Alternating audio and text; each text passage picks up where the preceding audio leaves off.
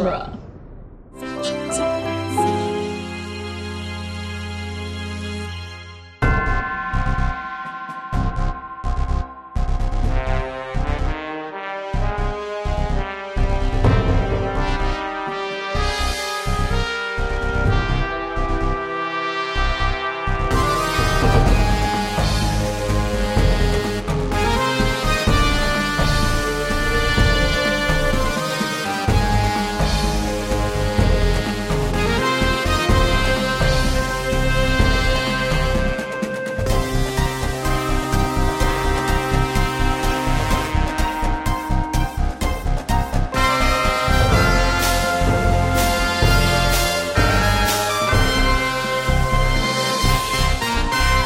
It's Franchisography, the podcast that digs deep into the entire filmographies of Hollywood's biggest film franchises.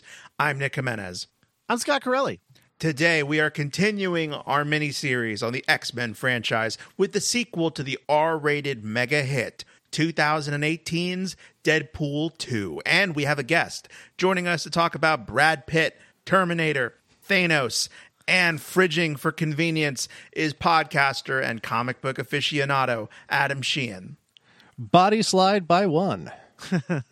Man, I hit Thanos with the hard A, and it felt weird coming out. Yeah.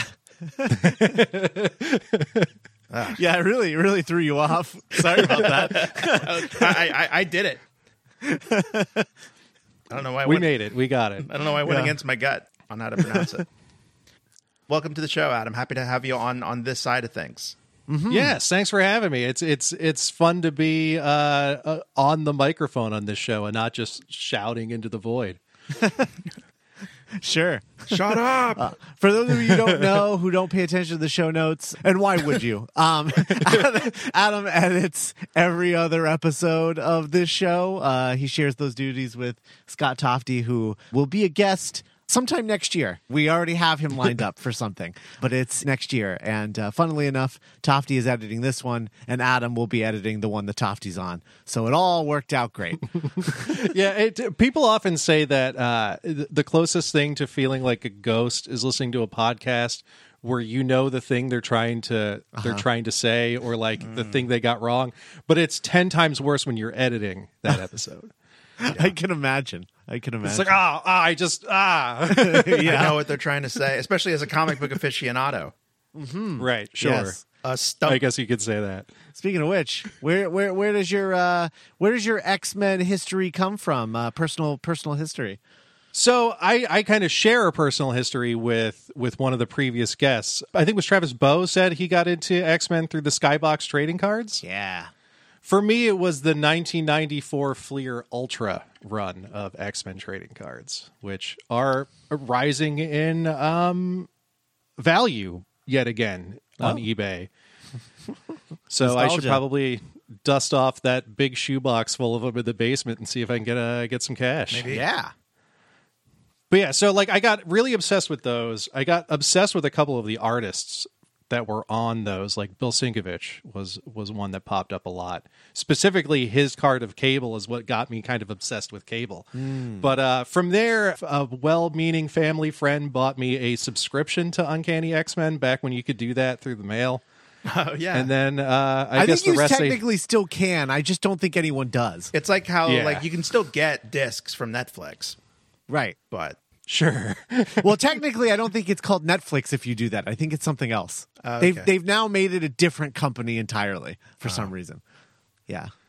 But yeah, I guess then the rest is kind of history. I've been kind of hooked on X-Men ever since. Kind of on and off. You know, you fall off with certain storylines here and there, especially with X-Men. They make it almost impossible to follow along X-Men unless you have, you know, all of the money and time in the world to buy and read everything. Yeah. Yeah, you know, the fact that you fell in love with Cable through a trading card is so emblematic of the character, because he has such a strong, immediately dynamic visual look, whether it's like from the animated series or the comic book. As a kid, you're like, whoa, who's that?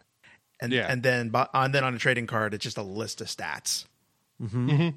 But it creates this hunger, this like almost thirst of like, what else can I learn about this guy? Because now it's all I care about. And then that leads to walking into a comic book store and going, hey, what can you tell me about Cable? And then walking out with $300 worth of trades. Yeah.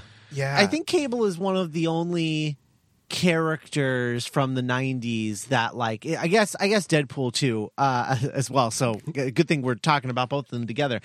Yeah. But, like, you know, of all of those characters that were kind of created in the 90s, I think a lot of them, people got really hooked on the way they look and the visuals of them, but their stories and their character were kind of garbage almost always, like almost unanimously. Yeah. They were usually trash. And Cable and Deadpool were kind of the only two that hung around long enough for people to be like, we really need to make them cool, right? Like inside and out, and try to find a story that sort of like builds them out a little bit more. But in general, I think that people who really like those 90s characters, they'd see these visuals and they'd be like, that guy is awesome. That's my guy. And then would read these comics that were trash. Yeah. But we're like, yeah, but he's my guy. I have to read his comics. Like, I have, you know, and we're just like reading it because they were hungry for like a good story with that character. I think if I had tried to read those X-Force books when I first had that imprinting. Yeah. Well, first of all, it probably would have gone over my head because I was in 4th grade, but I probably would have hated it. And it takes until somebody like me who has like that immediate connection to a character is allowed to then write that character. Yeah. That's where it really gets fleshed out. Yeah, absolutely. And it's been cool, like, you know, as an in and out kind of like medium level fan, in my own opinion, seeing how creators, like Scott said, have like made the character of Cable, Alex Summers, sing like in that Powers of X like title that we keep talking about that I read. Like young adult Cable was one of my favorite characters. Teen Cable is the best.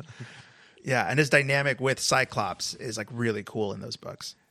Yeah, how they're doing the dad and son thing. Like all of that through their whole history, all of the baggage that they carry, they're like going to go fishing together and stuff. Mm-hmm. Like that's great. Some fun stuff. So is Cable your favorite mutant, or is there someone else that you're a little closer to?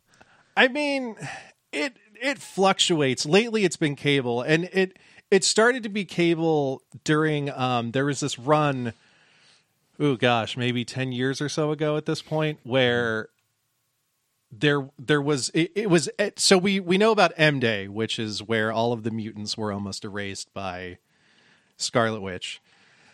And there was one mutant born since then. And like everybody had some agenda with this one mutant baby, and they just gave it to Cable and went, just take her into time and space and just protect her. Mm-hmm. And that started this Dwayne Straczynski run of Cable, where Cable was just skipping around through time, protecting this child Hope from Bishop, who had it in his head that Hope would be the reason his future sucked so much. Mm-hmm. So Bishop was trying to kill Hope as a baby. Mm-hmm. If this all sounds kind of familiar, it's the opposite of the story we're about to talk about. Yeah. So Hope being a character in it, you know, but is Cable's literal daughter. Well, not literal daughter, but I mean, he is who raised her. So no, I mean in the movie. Oh, in the movie. In the movie, it's his literal daughter. Yeah. See, this is already confusing. We're talking about Cable after all. Yeah. Yay, Cable. So what is do you remember seeing the X-Men movies for the first time, and like what your overall thoughts on this Fox franchise of X-Men has been? Yeah, I remember when the first X-Men movie came out, I was so excited that I went out and bought the novelization before the movie came out and read it and spoiled the whole movie for myself because I just couldn't wait. Mm-hmm. And just, yeah, that was like the greatest thing ever. Only because it was just X-Men on screen. Like that movie kind of wears off over the years. Sure. Especially with all of the movies they've made since. Lately, my girlfriend and I, Rachel, she's my co-host on TMNT Minute. Rachel and I have recently rewatched all of the Marvel movies in timeline order. Mm-hmm. And I was like, we should do this with X-Men. And then we sat down and started trying to put that together. We're like, this is impossible. We'll have to watch Days of Future Past twice. Like, that's the only way to make it make sense. And even then, It's Yeah. Gosh, I'm definitely not the first person to make this comparison, but there is something so much about being a comic book fan and a superhero fan to like being like a medieval scholar, piecing together like just Bibles and mythologies together. And it's especially so with X-Men. Like every time a new X-Men movie comes out, the critique is, well, the storyline was just too confusing and there was too many things going on at once and it was hard to figure out who was who and what was what. And I'm like, so it's an X-Men story. Yeah. It's Yeah. a point of pride almost. So they did the job. They made an X-Men movie. in a way, Fox adapted X-Men in the most honest and loyal way possible. Yeah, the most X-Men way possible. Just making it the most confusing mess. Yeah. Despite my best interest watching Deadpool 2 today, I found myself like finding pieces of connective tissue. I kind of became Wally finally. Yeah. And like, wait, maybe it does all fit. And Yeah. we'll talk about I it. mean, Yeah. I still believe that there's a way to make it fit. I just don't know what that is, aside from literally just starting to re-edit some movies. Yeah. Yeah, that's really the Mystique ending of Days of Future Past. I mean, that's what just throws everything off. Like it breaks the entire universe. It's a nadir for sure. Yeah. But I will tease that, listeners, I found myself reevaluating some stingers that we've been jiving on. Yes. We'll talk about it. Yes. I know what you're going to say, and I have something probably to add on to that. Great. I love that we're synced on this. Yes. So Deadpool then. Let's talk about Deadpool and the character of Deadpool. Adam, your connection to Deadpool and the first movie and you know what that was like and the lead up to this film before we start getting into development. For sure. I'm not typically a huge Deadpool fan. Mostly I just don't like the particular kind of bro, like the comic book bro that latches on to the character. It kind of leaves a sour taste. But I went into the first movie kind of like going, okay, it's a Deadpool movie. Deadpool nerds are going to love it. But then ended up really liking it. And then doubly so the second one, aside from some plot issues that we'll get into. When you edit the Deadpool episode, you're going to feel like you were reading my mind or I was reading yours because we had the exact same story in terms of watching that first Deadpool movie. You will feel a connection that transcends space and time. Yes. Yeah, it's just like there's a part of me that's just pure wrath that wants those fans to not get what they want. Yep. And they somehow got what they want, but also we got a good movie out of it. So it's just like the Snyder Cut. Well, they got what they want, but it also includes a scene of Deadpool getting pegged, which is something they absolutely do not want. So I really like that. I'm like a big fan of stuff like that. So yeah, and then in the lead up to Deadpool 2, which is a much bigger in scope film than the first Deadpool, much more of an X-Men movie than an X-Men universe movie than the first. I mean, it's Deadpool. more of an X-Force movie, really. Yeah, for sure. Yeah. But what was the, what did you think coming up to it? Because, being a Cable fan and getting Josh Brolin as Cable, we had that tease at the end of the previous film about Cable's going to be in the next one. And I remember that being like a long drawn out thing of like, who's going to play Cable? Who are they going to get? Did you have someone in mind that you wanted to play Cable and then it ends up being Josh Brolin? Or I mean, it was always Bruce Willis for me. Oh, interesting. I can't not see Bruce Willis as that character. It's like, it's almost impossible. Sure. But Josh Brolin is kind of a fresh new take on the character too. Like they gave him kind of like a cool haircut and stuff, which I don't know if they did this on purpose. Young Cable kind of has the same haircut in the comics, which I always get a kick out of. But yeah, Josh Brolin did great as Cable. It's just I wish he wasn't also Thanos. Is kind of a weird thing, but Chris Evans was Johnny Storm and Captain America, so who cares?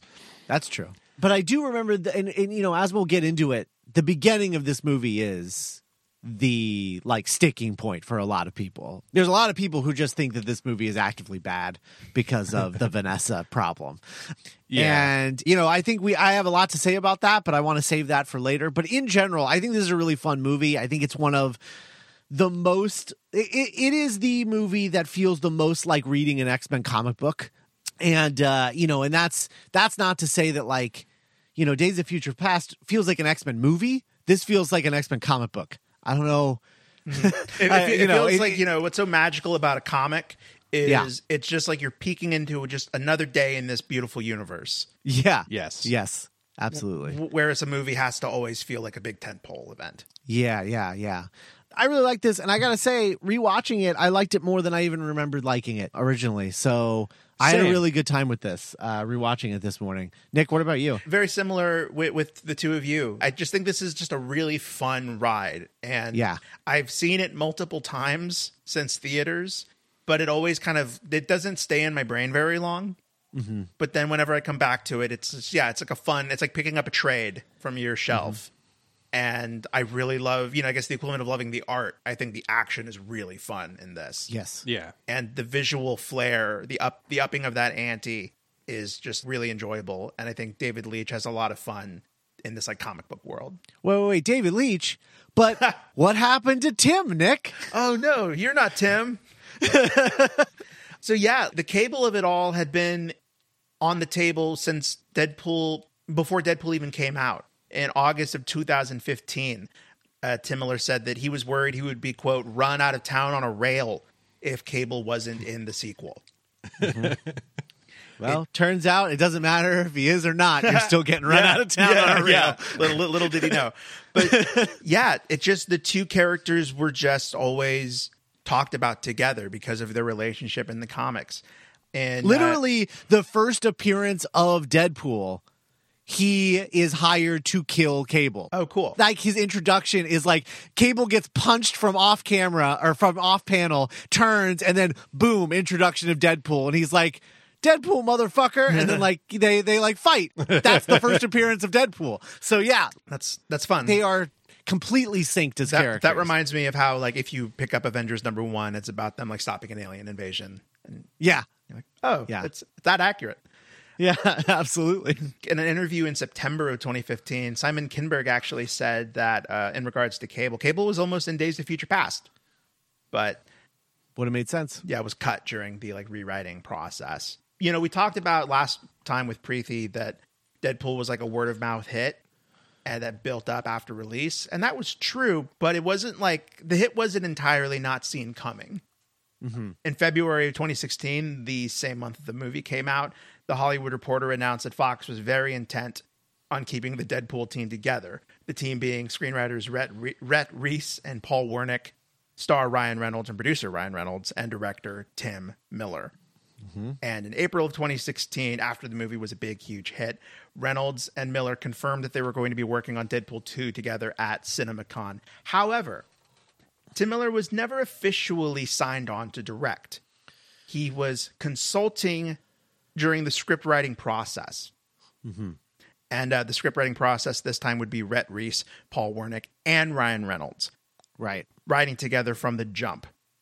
Reynolds did like notes and rewrites in Deadpool, the first one, which I learned during the researching process of this. Ryan Reynolds likes to write on all of his movies if he can, whether it's credited or uncredited. He's just very hands-on and like he calls it a survival mechanism. Mm-hmm. In an interview. But so they were going to be, the three of them were going to be writing the script with Tim Miller consulting. By October of 2016, Tim Miller would be off the movie. Creative differences would be cited. Mm-hmm. And those specific creative differences have been much discussed and much like rumored upon. There's like YouTube videos about it. There was some discussion about Reynolds renegotiated his deal in the wake of Deadpool 2. He had spent like a decade trying to get this movie made. And now that it was a big hit, he wanted to renegotiate his deal. Mm-hmm. And that included, in addition to like money stuff, casting approval and creative control. Mm-hmm. And like there were some reports that this process took longer than they thought it would. And that left time for creative differences to be found. So like there's been a lot of rumors about Tim Miller wanting to make a weirder movie. And even weirder or something more just like his special effects, weird stuff. Whereas Ryan Reynolds wanted it to be a raunchy comedy. And then there were more rumors that Kyle Chandler was in early major talks to be Cable. That's right. I remember that. And they were no one was into it except for Tim Miller. So some right? dude on a podcast was like, I heard a rumor that Kyle Chandler, Deadpool, and then the rumor was, that Tim Miller wanted Kyle Chandler. Nobody else did. The studio went with Ryan Reynolds, and Tim Miller left, and Kyle Chandler was not Deadpool. I truly believe 60% of Josh Brolin in this movie is fine. And then there's like 40% where he's really, really good, right? But like most of it, he's just kind of fine. And I feel like while it's a weird choice to have Kyle Chandler play Cable, I think I'm way more interested in the weirder casting than I am with Josh Brolin, which just feels kind of like, yeah, okay. Like, I remember when they announced that he was playing Cable, I was just like, oh, okay. All right. Yeah, sure. Josh Brolin. Yeah. That seems like correct, I guess. He's not the most exciting name that I'm going to read off during the story. Yeah. But like you said, Scott, I found myself thinking about past franchisography episode Men in Black 3. Yes. Where I think that Josh Brolin had a lot more room to play and trying to build a character. How do we keep doing this with all the connections between all of the franchises we've covered already? Hollywood's very interesting. we didn't talk about it with Logan last week, but that was good old Beltrami back from our Scream days, starring Logan. So it's like, every franchise has connections somewhere. It's crazy. It's all connected. I don't know how we did that. Hollywood. So, so in my research, I actually found an article from December of 2016 where Miller dispelled a lot of the rumors. Quote, I never wanted to make some stylized movie 3 times the budget. I wanted to make the same kind of movie we made before, because I think that's what's right for the character. Kyle Chandler was not going to be Cable. We had a few arguments, nothing more than usual. So there was also rumors that like things got heated and like, bridges were burned and whatnot. And I did find details into what Tim Miller actually like wanted to do with Deadpool 2. Okay. And we can talk about that as it comes up sort of in the plot process. Oh, okay. Well, yeah, because it involves the opening scene of the movie. Oh, okay. Gotcha. That we can talk about. And Ryan Reynolds' part, he wrote something that I thought really interesting that I wanted to share, kind of his side of the story. He was like, I know when I need to exert control and when I need to let go of it. Miller on the first movie really handled like the special effects stuff. He's a wizard, but my thing was with characters and tone. And also I've been with this thing the longest out of anybody aside from guys in comics. 11 years I've been trying to get the Sisyphus rock up on a hill. So I'm going to be all the fuck over it from the moment it starts to the moment it's finished. So it just seems I guess it's just interesting to me after talking about all of these to find in Ryan Reynolds someone who is like very hands-on and opinionated about this thing that he's also the face of. Yeah. Yeah, he's an ambassador for the character in that sense. Like he knows what's going to work and what's not going to work because he spent so much time with the character. It's such a great force to have on the creative side of things because like you guys have pointed out so many times, you often lose sight of the movie you started making by the time it comes out. So having and the movie though they were starting to make here with Deadpool 2, I'm estimating that from what I've read in my research that Tim Miller was really interested in digging deeper into the Deadpool side of things. Like this character, what's next for this character? But this was a new age at Fox. And this was in the new kind of chapter in this like weird IP sequel universe wars that we're in like 2017. And the attitude over at Fox was that the X-Men franchise was starting to fade and maybe it was time to retire the ship. And the new model was going to be X-Force and New Mutants. That was the future. And I want to live in that future, man. Wow. Yeah, there's moments, where it's like, God, there's an alternate universe where all of their plans that they had happened. Yeah. It could have if they had not sold to Disney, but For sure. It's so crazy in all my research. They're having all these plans and hinting all these things in interviews on Collider and Hollywood Reporter. And there's this big iceberg that they have no idea that's coming. that is like, oh, Disney's just going to absorb you and none of it's going to matter. And it has nothing to do with them, is the crazy thing. It's like, it has absolutely no one working at Fox Studios has any idea that like their parent company is just going to sell them off, you know, like the family cow. Yeah. And Warnick and Reese said in interviews, Some magic bead. Yeah. Warnick and Reese stated they felt a responsibility to bring X-Force into the Deadpool franchise. Whether that's responsibility to quote the fans or responsibility to some kind of mandate of like, hey, we need to keep this ball rolling. Everything needs to be introducing more stuff and more movies. So X-Force from the get-go was a big part of the screenwriting process, and fitting that into Wade's story and still making this feel like Deadpool 2 took a lot of effort and a lot of wiggling around. Maximum effort, you might say. You might say.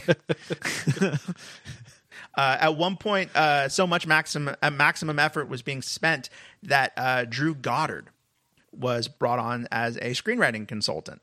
Mm-hmm. In fact, Drew Goddard was at one point attached to direct this movie. Yes, I remember that. Mm-hmm. But that honor would ultimately fall to David Leitch, the uncredited director, kind of co-mastermind of John Wick, the first one. Director of Atomic Blonde, would go on to direct Hobbs and Shaw Presents The Fast and Furious. I think I got that backwards. Drew Goddard did go on to write and direct that Deadpool 2 teaser, the suit that was in front of Superman. Do you remember that? Oh yeah, with the Superman like short film that was starring Deadpool. Yeah, Drew Goddard wrote and directed that, and that's what like got me hyped for him directing Deadpool 2. And then he was like, I'm actually not going to do Deadpool 2. I'm going to do the X-Force movie. Yeah, and then that. So it was kind of seen that this movie was they were going to use Deadpool as a Trojan horse because he was a popular big smash hit that nobody saw coming. They were going to retroactively make it like the jumping off point of this X-Force franchise, X-Force movie. Right. The people were going to get so gassed off of Deadpool 2 that they're going to be like, X-Force, X-Force. And the sort of screenwriting magic that Reese, Warnick, and Reynolds found was, whereas Deadpool 1 was a romantic comedy at heart, this was going to be a family movie at heart. Yes. As the movie states emphatically at in like the opening 30 seconds. It's a family movie in the same way that Boogie Nights is a family movie. Right. Yes. Excellent point of reference. Absolutely. Yes. Yeah. 100%. In the X-Force, Wade's going to like find a family, and we'll talk about that. There is something that I couldn't not talk about in regards to the production of the movie, but I wanted to bring it up at the front rather than bring it up when it comes up in the movie, because that just seemed disrespectful. A woman died during the making of this movie. Oh, right. Yeah. On August 14th, Saquana Joy Harris, who'd been hired as a stunt woman, died in a motorcycle accident. She lost control of the motorcycle, hit a curb, and was thrown along like the side of a highway in Vancouver near the Shaw Tower. I forgot that was this movie that happened on. Yikes. It was actually, crazily enough, it was even tragic. It was one of two accidents that year. Yeah. That resulted in the death of a stunt person. Yeah. There was like a lot of stunt person deaths in and around this period of time. Yeah. And so just a little bit about Saquana Joy Harris. She was born in Brooklyn and was the first African-American woman to be licensed as a motorcycle racer. In 2013. And she had been a racer, even snagged a circuit win in 2017. And Deadpool 2 was her first time on a movie set. It was her first credit. And so this incident happened. Production was shut down for 48 hours. And there were big investigations. In August of 2017, The Hollywood Reporter put out this article, like kind of going into detail. They found this guy, Conrad Palmisano, who was a stunt coordinator and a second unit director, that was like, hey, this shouldn't have happened. It's apples and oranges. It's night and day. You meet racers or drivers all the time that have to unlearn all kinds of stuff. At the end of the day, stunt people, spend hundreds of hours learning how to fall and learning how to crash and do things, Mm-hmm. So yeah, there were some highly questionable things that came out of this investigation. Like at the time of the article that had been published, they found out that she had just been hired that previous Wednesday. Oh my God. And they had 2 days to rehearse the scene, and then they, ran it 5 times. But at the end of the day, there are going to be mistakes, and experience is experience. Yeah, and with the quotes and people that I found, they were just saying like, yeah, this shouldn't have happened. She wasn't wearing a helmet because she wasn't there long enough for them to mold and build a helmet to go over the wig, the Zazie Beetz character, Domino.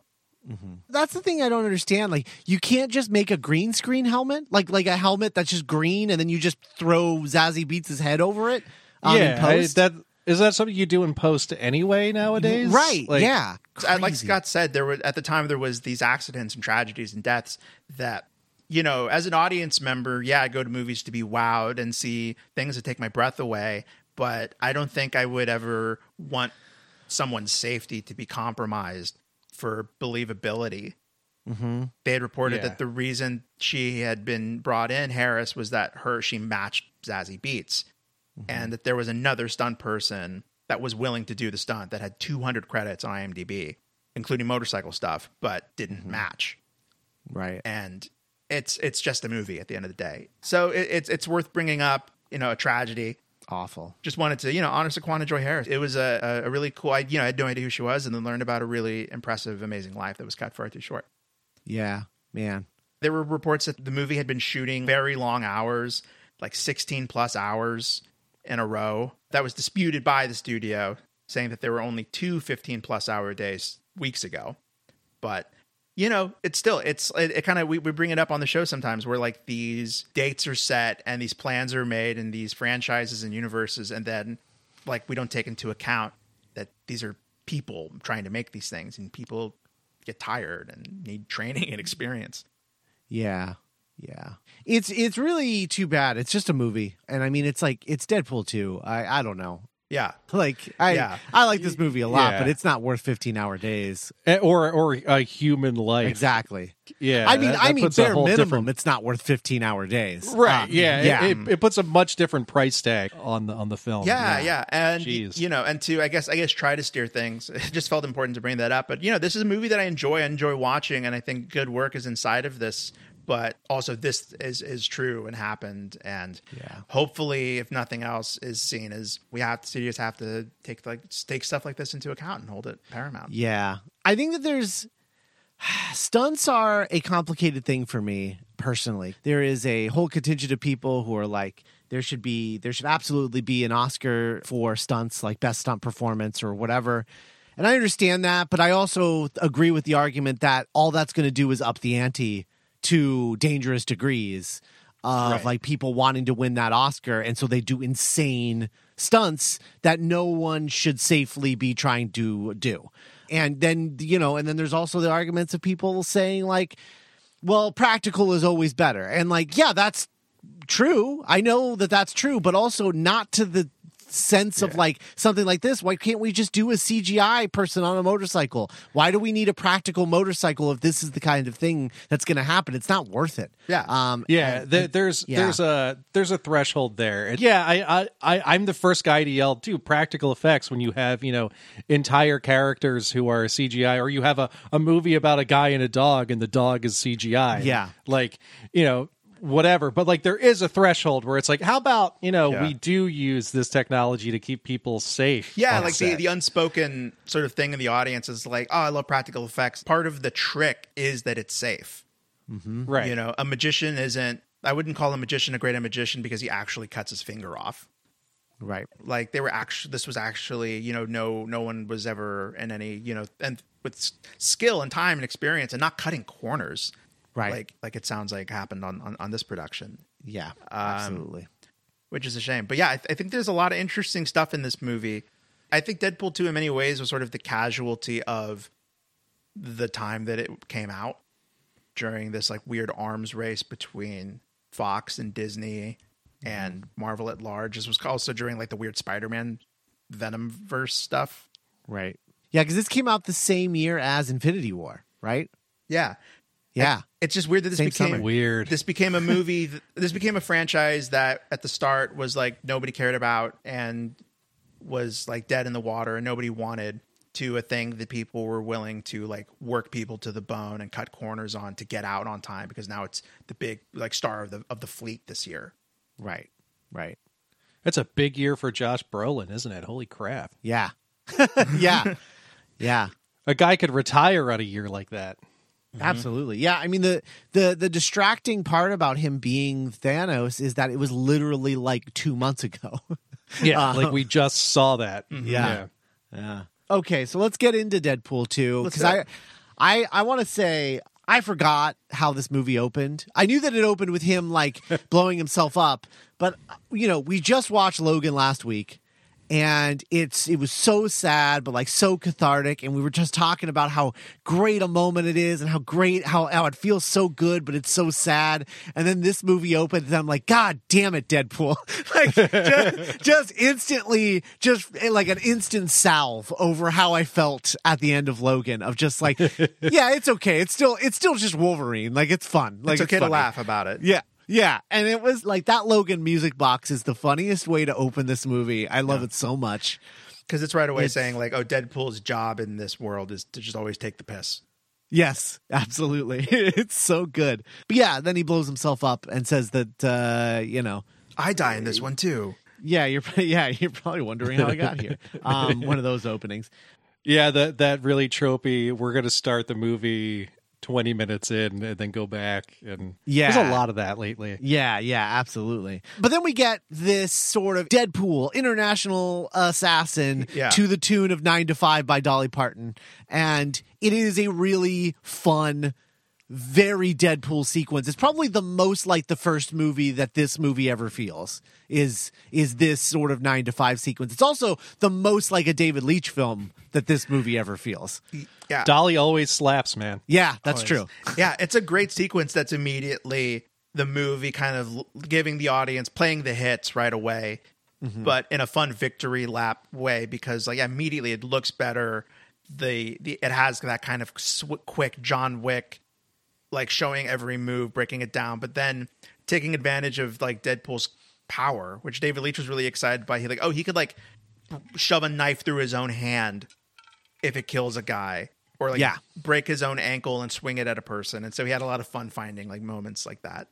Yeah, it's a really fun, really great sequence. And I do think the sort of semi-ironic use of total forgotten bangers, that's sort of like Deadpool's thing. Like that's what these movies have been doing. And it kind of rules, I'll be honest. Like I really they really double up on it in this one because obviously their music budget is probably a lot larger with this one. But it rules. I would say that this has arguably as good of a soundtrack as Guardians Volume 2 or something.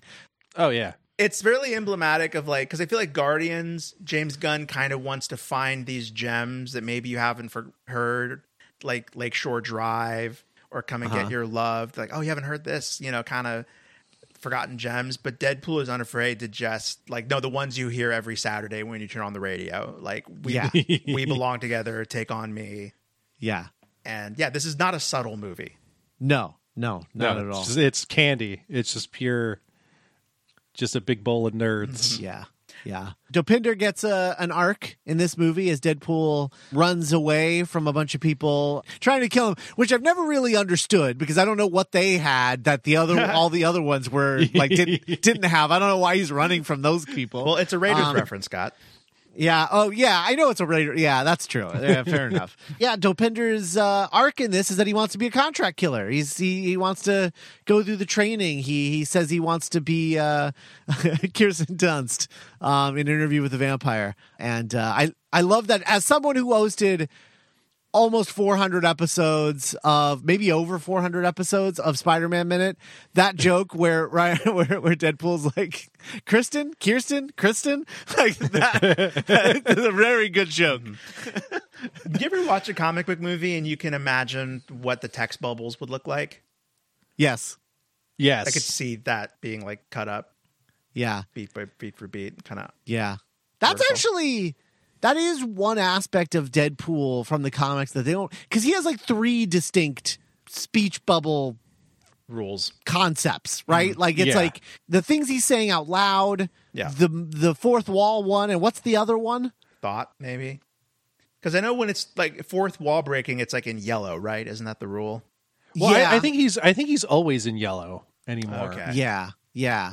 But like there used to be like was it Joe Kelly that had the really long run on the book. He introduced this sort of like 3-tier dialogue thing with Deadpool, and I forget what the other one was, but whatever it is, they don't use it in these movies. They have not adapted that third speech bubble, that third level of Deadpool in a cool like Scott bubble. Pilgrim kind of way. Yeah. I would be curious. I don't know if it's like, is it narration? I don't remember what it is. I do like the moments where he like mugs at the camera and like says something directly to the camera, and then we cut to a different angle and he's still looking the other way. Yeah.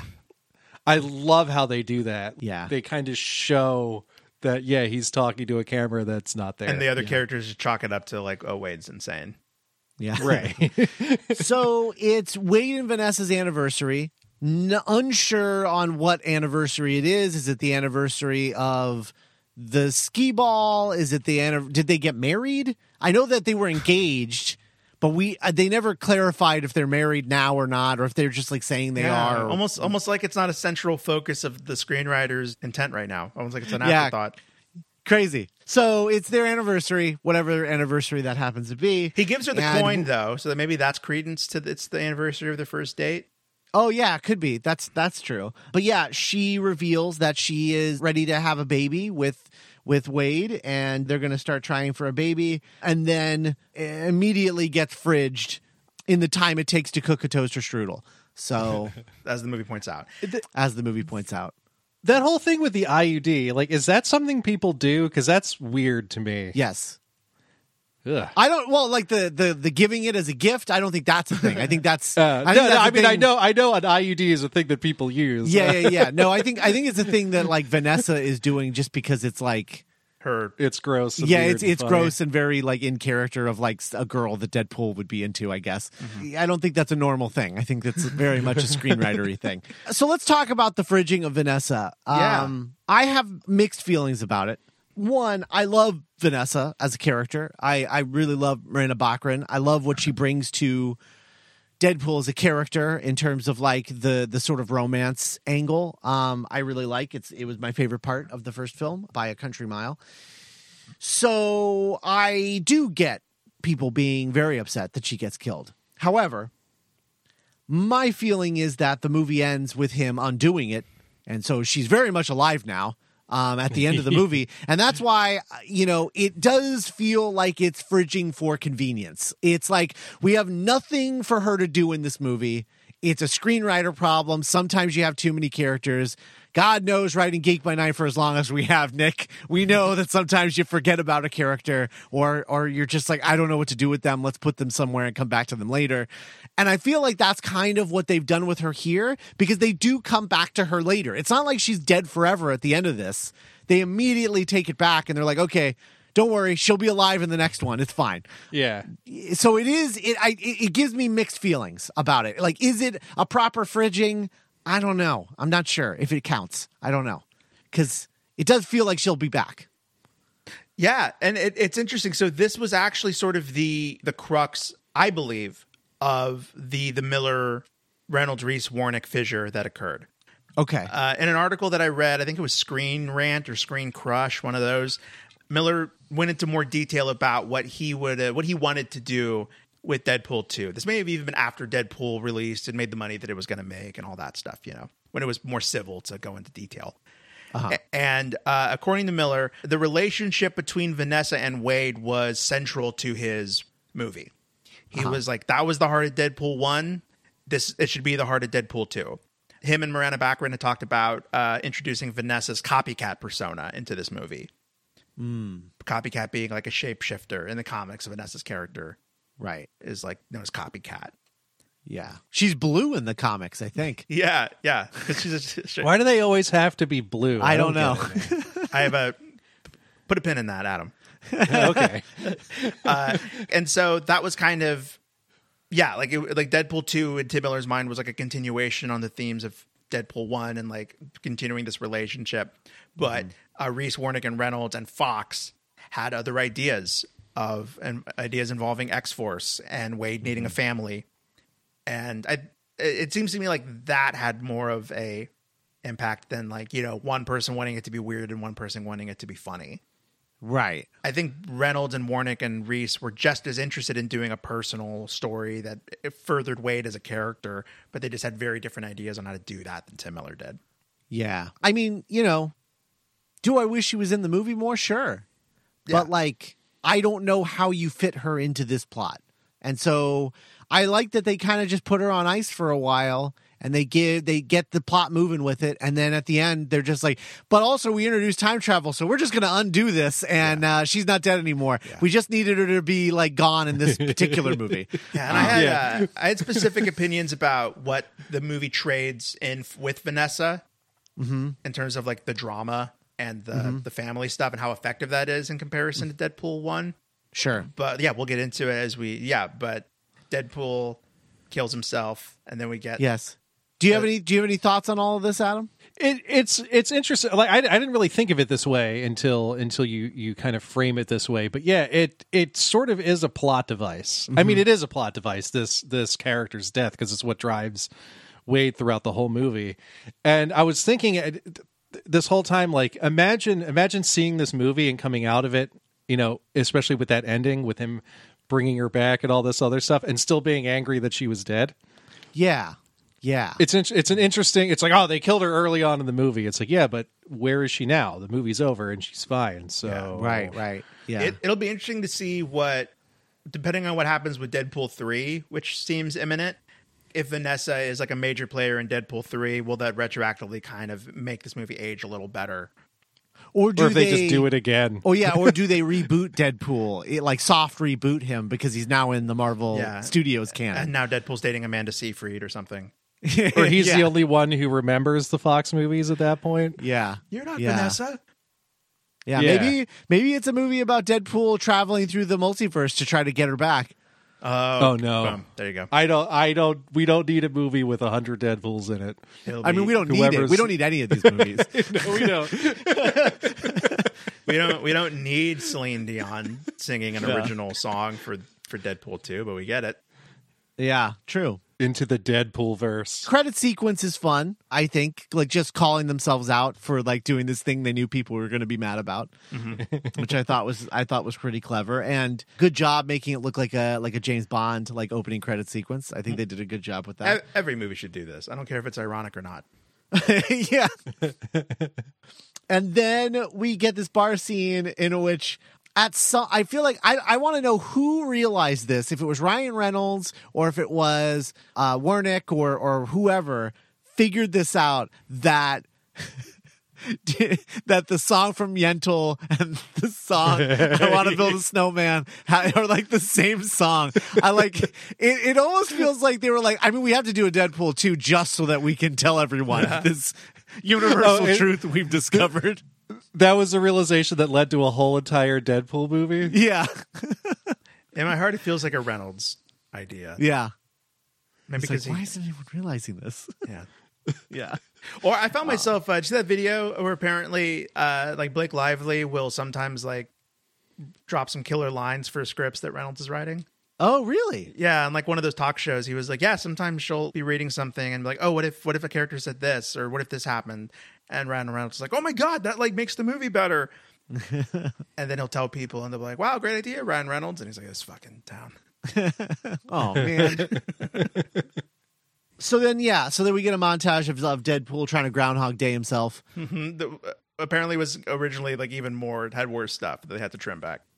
Yeah, but it's still pretty bad. And then we get the introduction of the Essex School and Russell arriving at the Essex School. Now, Essex, of course, is what was introduced at the end of Apocalypse, right? Yeah, the teaser of Apocalypse? The suitcase after, picking up the pieces. Yeah, after the Wolverine's Essex attack. Corporation. And now this is the Essex School. Essex, of course, having a link to Mr. Sinister.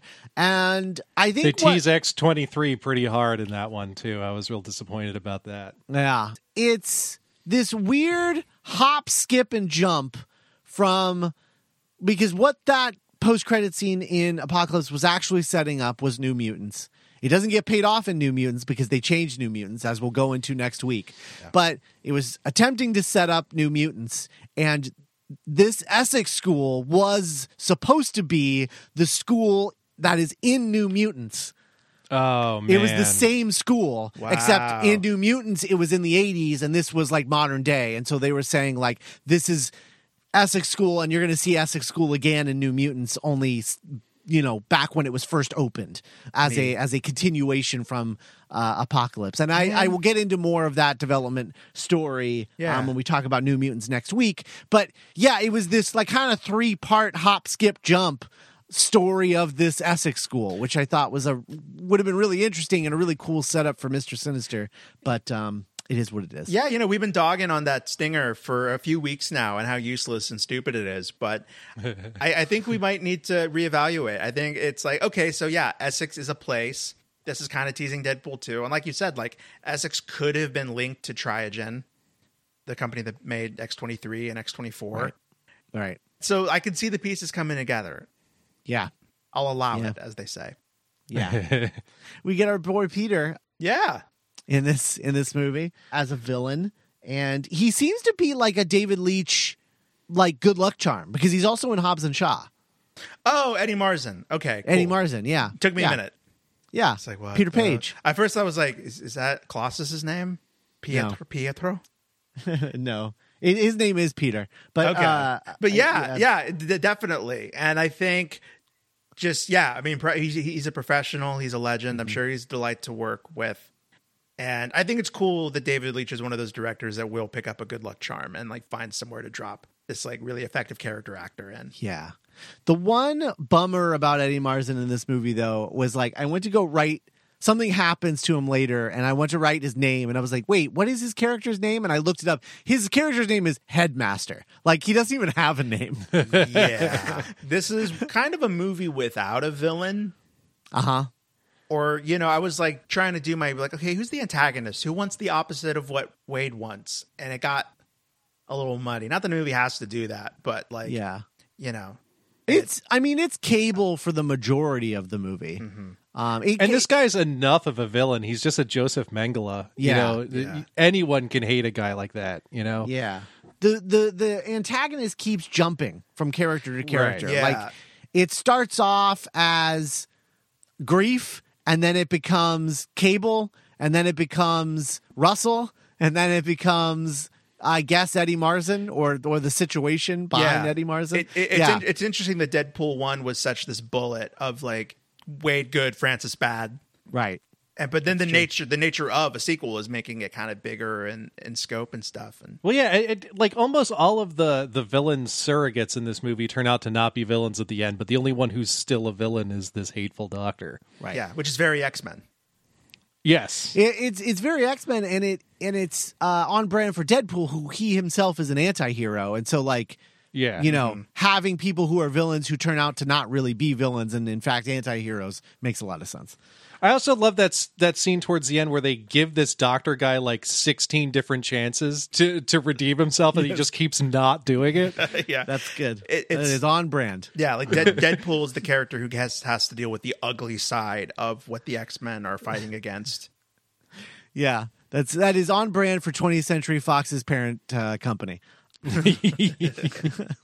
So we move on to Deadpool at the X Mansion. Colossus finds him after he blows himself up. Yeah. And brings him to the X Mansion because he feels bad for him. So and this he's like, time- you're an X-Men now. This time, the voice of Colossus was also doing a facial capture performance. Oh, cool. okay. That's fun. Yeah, it does seem better.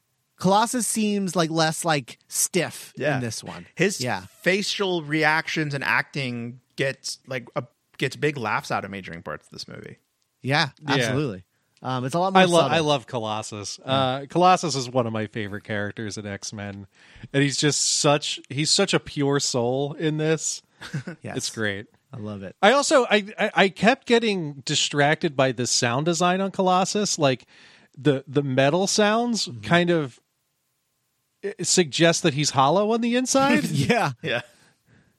Like what's under So there? it's like, yeah, and it's like, well, what would that sound like if it was solid metal? And it would just be like a slap sound. Like it wouldn't. There's this kind of haunting moment in Days of Future Past that I don't think we talked about, where Colossus is beheaded, and you see like his neck, and it just looks like you just melted a toy. Mm-hmm. Weird. Like, wait, Whereas what? like his insides are metal also. So Yeah. Which is complicated. Even in the Green Knight, where his head gets cut off, you still see blood, and you're like, okay, Yeah, so it has true. it bleeds blood. But this Deadpool in the X-Mansion sequence is a lot of fun. It has a great fake out cameo from like the full X-Men team. Yeah, Love where they that quickly cameo. shut a door. fun little story Love that. about that. Yes, please. That shot is directed by Simon Kinberg. Was it from the Dark Phoenix shoot? Yeah, they literally filmed it in Dark Phoenix was filming concurrently at the same time. And so they all gathered together, shot that in Montreal, and then sent it over to Deadpool 2 in Vancouver, and they green screened it in. Wow. That's great. That's awesome. I love that. Synergy. Yeah. So that's I love that cameo. I think that's a lot of fun. I like how I like that he just constantly comments on the fact that there's no other X-Men around, and he's like, because Fox can't afford any, and then it's just Yeah. like, no, they just don't like you. Like No, none of them like you. And they don't want to have a conversation with you. It's funny too because that was an actual criticism of the first movie. He's like, what? He goes to an empty X mansion where it's just Colossus and one other character. Yeah. So it's just like I love those beats where he's like, let's call out some criticism we had in the first movie. Well, he called it out in the first film. He was like, Oh, it's almost he was like like, that. it's Oh, almost as if, yeah. he's like, it's almost as if Fox couldn't afford any others. And you know, like, yeah, there's fun nerd points to be made about like, wait, why is it, you know, Nicholas Hoult and Evan Peters? And I really look at these Deadpool movies as like the Mad Magazine of comic book movies. Yes. Oh, absolutely. Where That's a really good way of looking at it, I think. Yeah. where it's like anything goes. We all kind of know what's up. We're just having a laugh. Yeah. And then we're introduced to Cable in the future. Yes. As he comes back in time, and we get another very important cameo, that of Alan Tudyk and Matt Damon talking about wet wipes. Yeah. Apparently this came together because they were both friends of Josh Brolin and Ryan Reynolds. A lot of this was just kind of Ryan Reynolds. It reminded me a lot of, I think this is like the 2018 version of Cannonball Run, where it's Nice. It's kind of just a bunch of famous people calling their friends and being like, do you want to like come have fun for a couple hours? Yeah. And I think this is like a good version of that. I think Hobbs and Shaw is like a more cloying version of that. But I think a lot of this stuff really lands. Yeah, because like it's just a really fun moment. You don't even realize that it's Matt Damon. It never gets close enough for you to realize that it's him, really. I didn't realize until like an hour after that when I was trying to look up who did the voice of Juggernaut that I noticed that they were Yeah. They were the two they were characters. credited. I was like, oh my God. That If you had told me that Ryan Reynolds had somehow pulled in Kevin Smith to write this scene, I would believe you. Like, Yeah. the way Oh, that yeah. Matt Damon is playing it feels exactly like Loki and Dogma. Like, That's great. Yeah, right on. it's that Matt Damon. It's that specific Matt Damon. Yeah, my favorite. and it's that same kind of textbook dialogue too. Yes. That yeah. of, like Yeah. waxing poetic about like the most mundane stuff Yes. that no one ever thinks about. Yes, absolutely. That's what Kevin Smith used to be. Um, It was the talk of the town for a while. The search for Cable. Who's going to be Cable? yeah. Stephen Lang really wanted it to be Stephen Lang. Oh, God, did he ever. Boy. But I kind of wanted an older Cable. I've always liked old man Cable. yeah. And like there were possibilities that Cable was kind of like a point of like what kind of where to go. How tall should he be? How old should he be?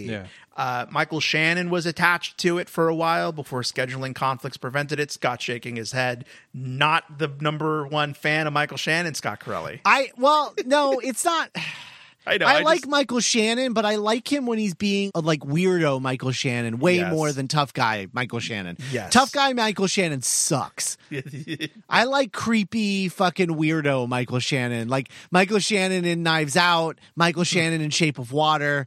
That's what I like. I don't like General Zod, and I feel like we would have gotten General Zod Michael Shannon. So for sure. Yeah. Yeah, I'm not into he's too kind of I feel like he's too scrawny for Cable. Like Cable to me is always a tank of a dude. And he wasn't in this, but like they kind of steered it in a different direction, which I ended up liking. I kind of like the whole dubstep Cable thing. Yeah, it comes up a lot in this. Brad Pitt was pretty darn close to getting Oh, wow. to getting the role. He sat down and talked about it, and it was scheduling more so than him like not wanting to get involved because Truly, that would have been absolutely incredible if they would have been like, they would have just announced like Brad Pitt is playing Cable, like we got him. Like I feel like you dropped the banner and you're like, we got him. Balloons would have dropped from the ceiling in whatever room I was sure. in when I read that. Like, Yeah. that would have Oh been. my God. Yeah. there's even a concept art you can find pretty easily of they were really gunning for it of Brad Pitt with like the Cable haircut and the armor and the robot arm, and yeah, he looks pimp. Yeah. Because you think about Aldo Rain and Cliff Booth, and that's like the quote badass, but with this twist, this weirdness. Yeah. Yeah. That would have been interesting. And he would have done some kind of weird accent, which would have been cool. I'm Cable. I don't know.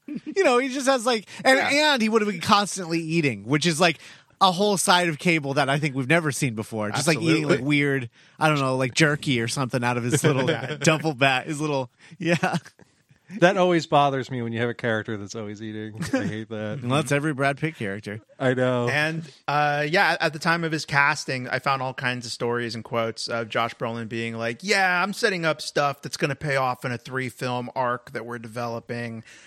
Cable was going to be a big part of whatever X-Force plans they were going to try and make going forward. But again, there's an iceberg coming.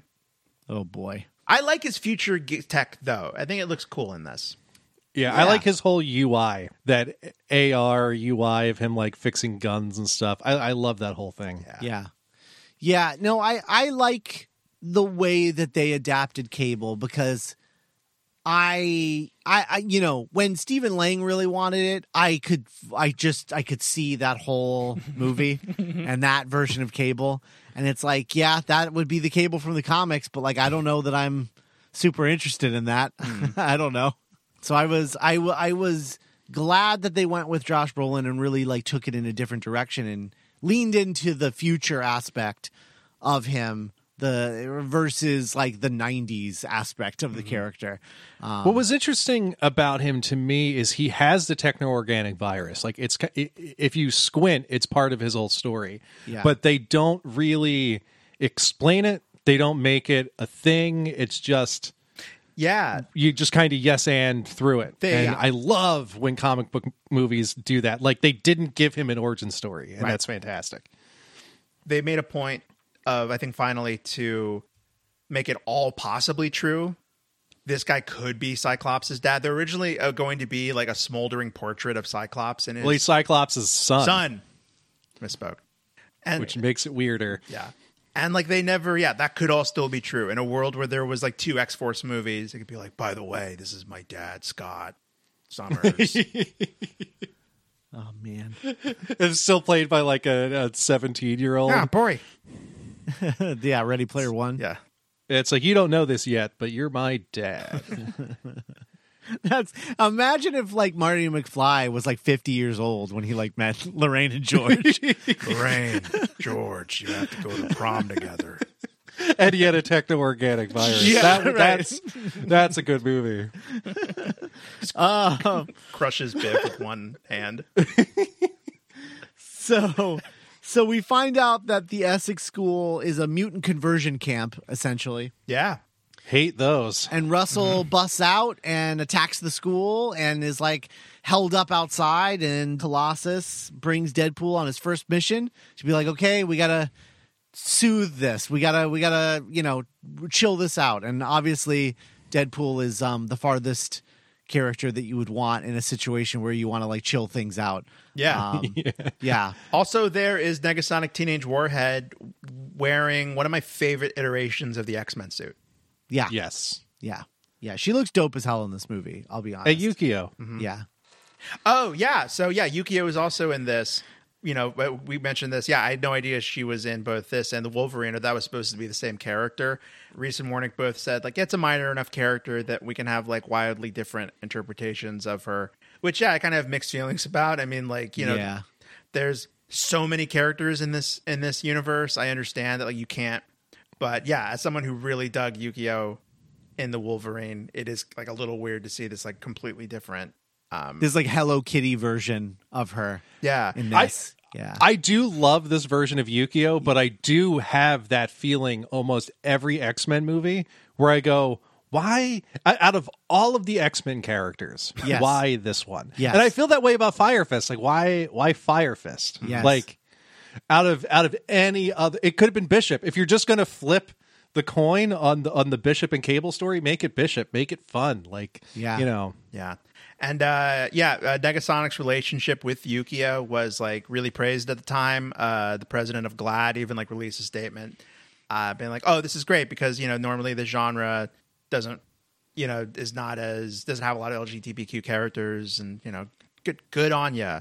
But then also I saw like, you know, kind of a blowback to Yukio as a character is there was that thing going around where it was a collage of different Asian characters in like sci-fi genre projects. And like they all had that kind of dyed hair streak and were kind of seemed to be cut from a very similar cloth. And so, yeah, I think it's a mixed bag like it always is when you're trying to do stuff like this and bring this franchise into the future and lift all kinds of different weights. This whole sequence kind of bleeds into what we were talking earlier about this really just feeling like an X-Men comic. They're just going on an adventure. This is like, oh, this is what happens like Monday through Friday in the X-Men universe. I love that. There was this Wolverine one shot from years ago that always sticks with me, that it was just like a week in the life of Wolverine. And it was kind of pointing out the fact that he's on like 18 different X-Men teams, and a week for Wolverine must be just absolutely insane. Like, what does this guy's Google Calendar look like? Yeah. There's this just like all these overlapping meetings. Just I can't remember what comic, but there was one moment where Wolverine was like, I wasn't on the Avengers, and Spider-Man was like, yeah, you were. We were on it together. And he's like, what? So the Fire Fist thing goes poorly. Because, you know, Deadpool is who he is. Well, yeah, he kind of takes this moment where he connects with Fire Fist and can see the trauma, because like going back to the first movie that was how Wade first connected with Vanessa. And it was really cool seeing that carry over into the sequel, that is like kind of Wade's secret superpower. Right. There's also Cable's origin story kind of knitted into that too. Oh, really? Because Cable was tortured by Mr. Sinister as a child. Oh, wow. Interesting. So there's a little bit of that there. But yeah, so he does a redux of the 4 or 5 moments speech, which ends with him, executing that guy's head off. Just executing the shit out of that guy's head. He made a move. He made a choice, and it has consequences. Yep. And then he and Fire Fist both end up in mutant prison, which is called the Ice Box. I can't figure out if it's supposed to be a reference to the fact that Vanessa was fridged. Oh, so this isn't from the comics? I don't know. Is it? I'm not familiar with it. I mean, there's so many jails of mutants in the X-Men. It very well could have been. Because when I was reading comics, they always used the Raft, but I think that was because the Raft was in the movies at the time. Yeah, and the Raft is isn't that more of a Spider-Man thing? I don't know. Spider-Man. It's also Thunderbolts, I think, at a certain point. I think the Thunderbolts are all in the Raft. Okay. It also kind of harkens to Bishop and his backstory of being in mutant concentration camps. Yeah. And having the power dampeners, which we'll get to. Right. So they've got power dampeners. Deadpool's cancer is coming back as a result, and he's dying very quickly because his healing factor can't save him. They're very helpful, Adam. They're very helpful in the writing process. Very helpful in the writing process, but like, what does it do? Like, how do you dampen someone's powers, especially if it's genetic? Like, it just makes them not work. Sure, fine, whatever. There was even a power dampener in the Suicide Squad. Yeah, for Polka Dot Man. Remember that? Yep. Yeah. It's such a crutch, the old power dampener, especially when you have a character like Wade who's like, he has like half of Wolverine's powers, but like with a Bugs Bunny twist. So it's like, how do you put a guy like that in jail? you gotta. I found myself really thinking about the Wolverine comparison. You can see a lot about both of their characters and the way they both use their healing factor. We talk a lot about how Logan's superpower is that he can just like, take a bullet or do whatever. And like you said, Adam, Wade does that, but with more of like a Bugs Bunny twist. Yeah. Yeah, and it's much more amped up. So like Logan will have to find a moment to compose himself and let himself grow back, whereas Wade can just keep taking it, and it just like, doesn't seem to even bother him. Sam Raimi would have a lot of fun with Deadpool. Oh man, yeah. We get one of those moments that you were talking about, Adam, earlier, with Deadpool looking straight down the barrel of the camera and talking about setting up Juggernaut like a shotgun over the mantle. We get a fight with Black Tom Cassidy, which leads to what I think was the loudest laugh when I saw the movie, which is when later when they go back to their cell, he was like, what was his name? Black Tim? Black John? I don't know. I just remember he was African American. That joke, that was the loudest laugh when I saw this in theaters, was that joke. Black Tom is one of those villains who just pops up occasionally, like when they need just an absolutely hateable villain. Yeah. Hateable and equally punchable villain. It's like, Black Tom Cassidy. Yeah. He's a good one-punch villain to start off a story. There were drafts of this that had more Black Tom, but the writers realizing there had a lot of villains in the stew already. So, but as we said earlier, also no villains. So right, Juggernaut, I guess. Oh man, do either of you remember doing nerd speculation, brain buzzing of like who's in there, or were you like, oh, it's Juggernaut? Yeah, I couldn't. Yeah. I could not figure it out. Okay, cool. At the time, when it is Juggernaut, I was legitimately surprised in theaters.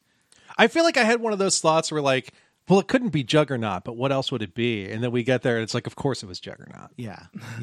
Even though I have issues with the way that Juggernaut is depicted in this, because he never actually uses his powers. Right. He never actually is a Juggernaut. He's just a big dude who can fuck people up because he's big and strong. Mm-hmm. He's kind of the Hulk. He's not really the Juggernaut. I guess just to bring it up now, they do canonically make the familial connection between Professor X, though. Yes. Yeah. Which in like a weird like throwaway. Yeah, one of the darkest, funniest jokes of the movie. Yeah. Cable breaks into the icebox to break out or to kill Russell. Yeah. Deadpool thinks he's there for him. Turns out he's there for Russell. All of this results in Deadpool getting his collar broken and being able to use his powers again. He uses his arm to strangle Cable for a second, which is like really... Yeah. I loved that. It's so Deadpoolish. Yeah, it's a really fun fight seeing Deadpool's elasticity versus Cable's robot arm full of tricks. Yeah, that can like make a shield pop up or like it's a fun fight. Yeah, for sure. So this is fun. I think this is a fun thing. So he gets thrown out of there by Cable, or they both get thrown out, I guess I should say. As Deadpool's falling, VO comes over and he's like, rock bottom. Yeah, rock bottom. He talks about, that moment in every movie where the hero hits rock bottom? Well, this is it, rock bottom. As soon as his body hits the water, you hit exactly timestamp the 1 hour mark, exact to the second. It's kind of crazy. Yeah, I like that. I paused it. I paused it too because I was like, "Are we almost over rock bottom?" Like, oh, okay. Yeah, no, just halfway through. Just the first act. Yeah. So this has a lot of first acts. This movie. Actually, I would argue it has a first act that doesn't start until after a 20-minute prologue. Right. Yeah.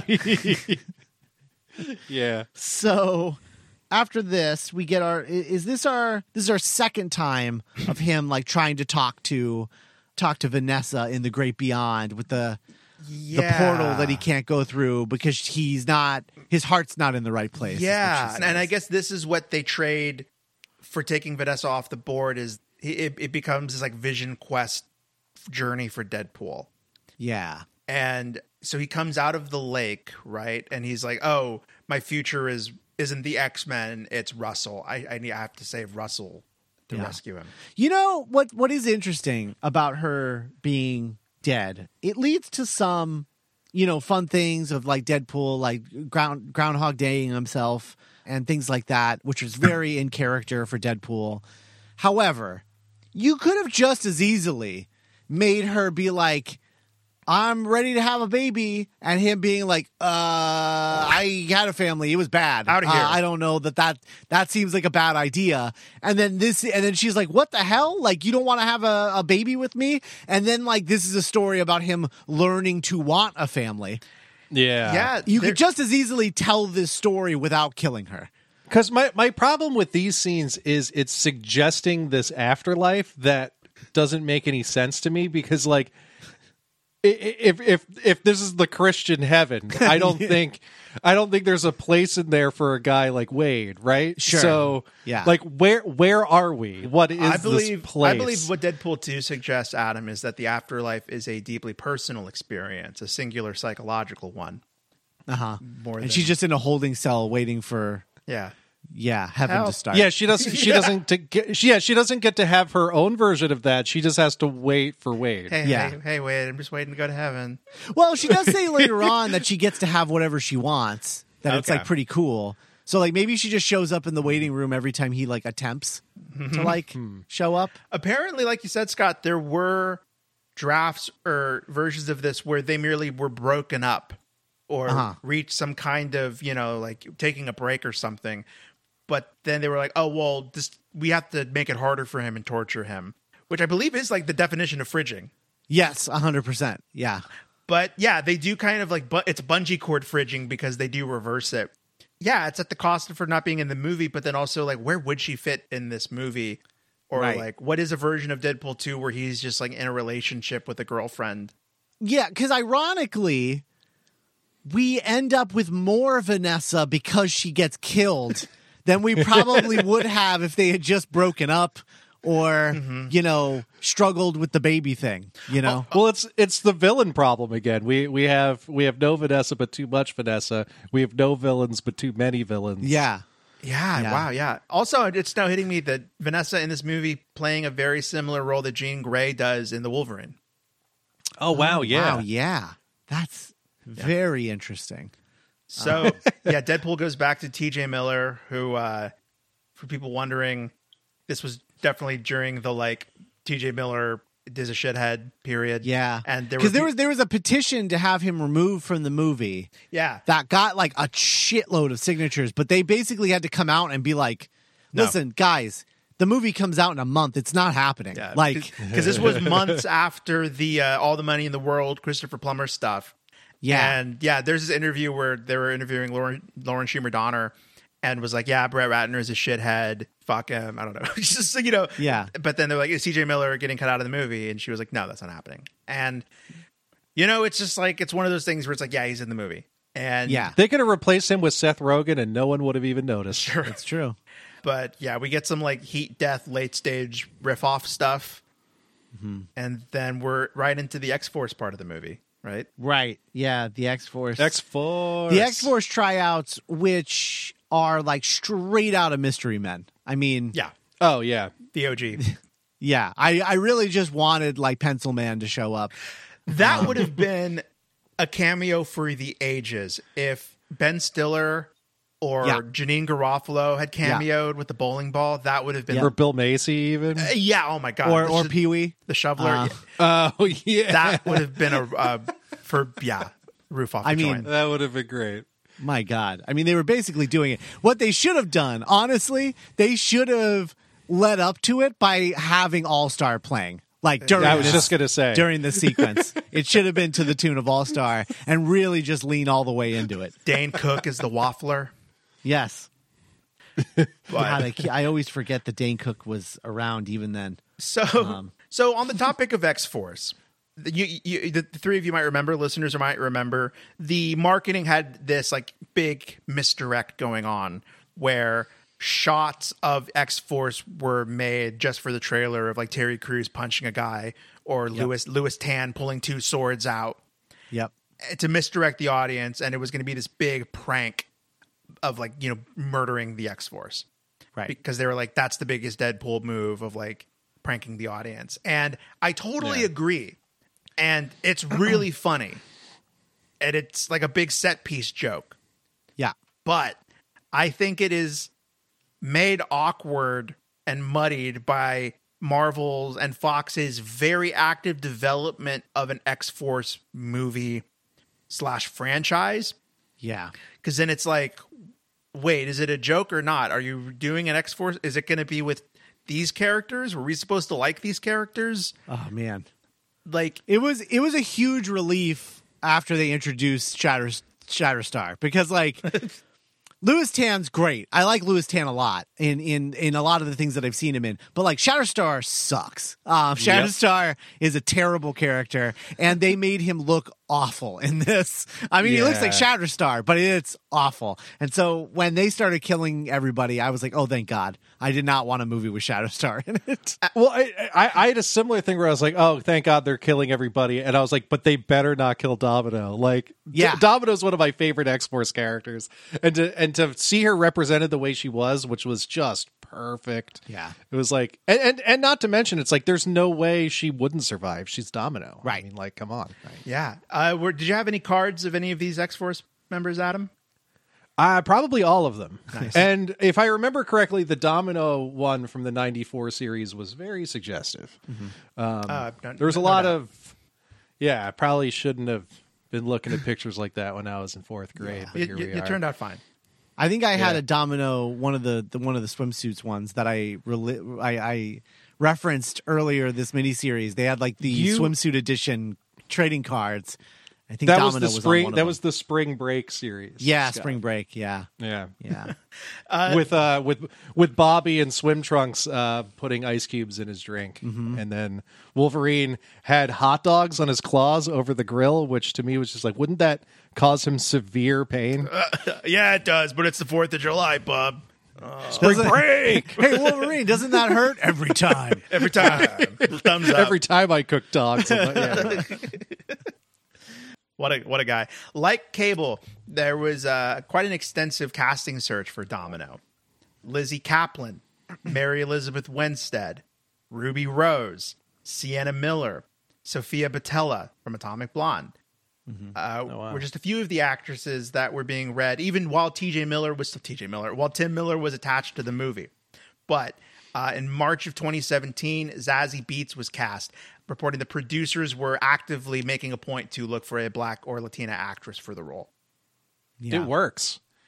Yeah, It works better than the actual character of Domino, honestly. Like when I saw her the first time, I was like, oh, of course. Like, this all makes sense. And it makes the character design of the original Domino make even less sense to me. Yes. Yeah, it's a great adaptation of getting like the spirit of a character right, while then immediately kind of, like Margot Robbie or Robert Downey Jr., like she becomes this Domino and you can't picture anything else. Yeah. She's so goddamn fun in this movie. That luck sequence where like you just have Deadpool just being like, what a stupid uncinematic power, while like the craziest shit you've ever seen is happening all around her.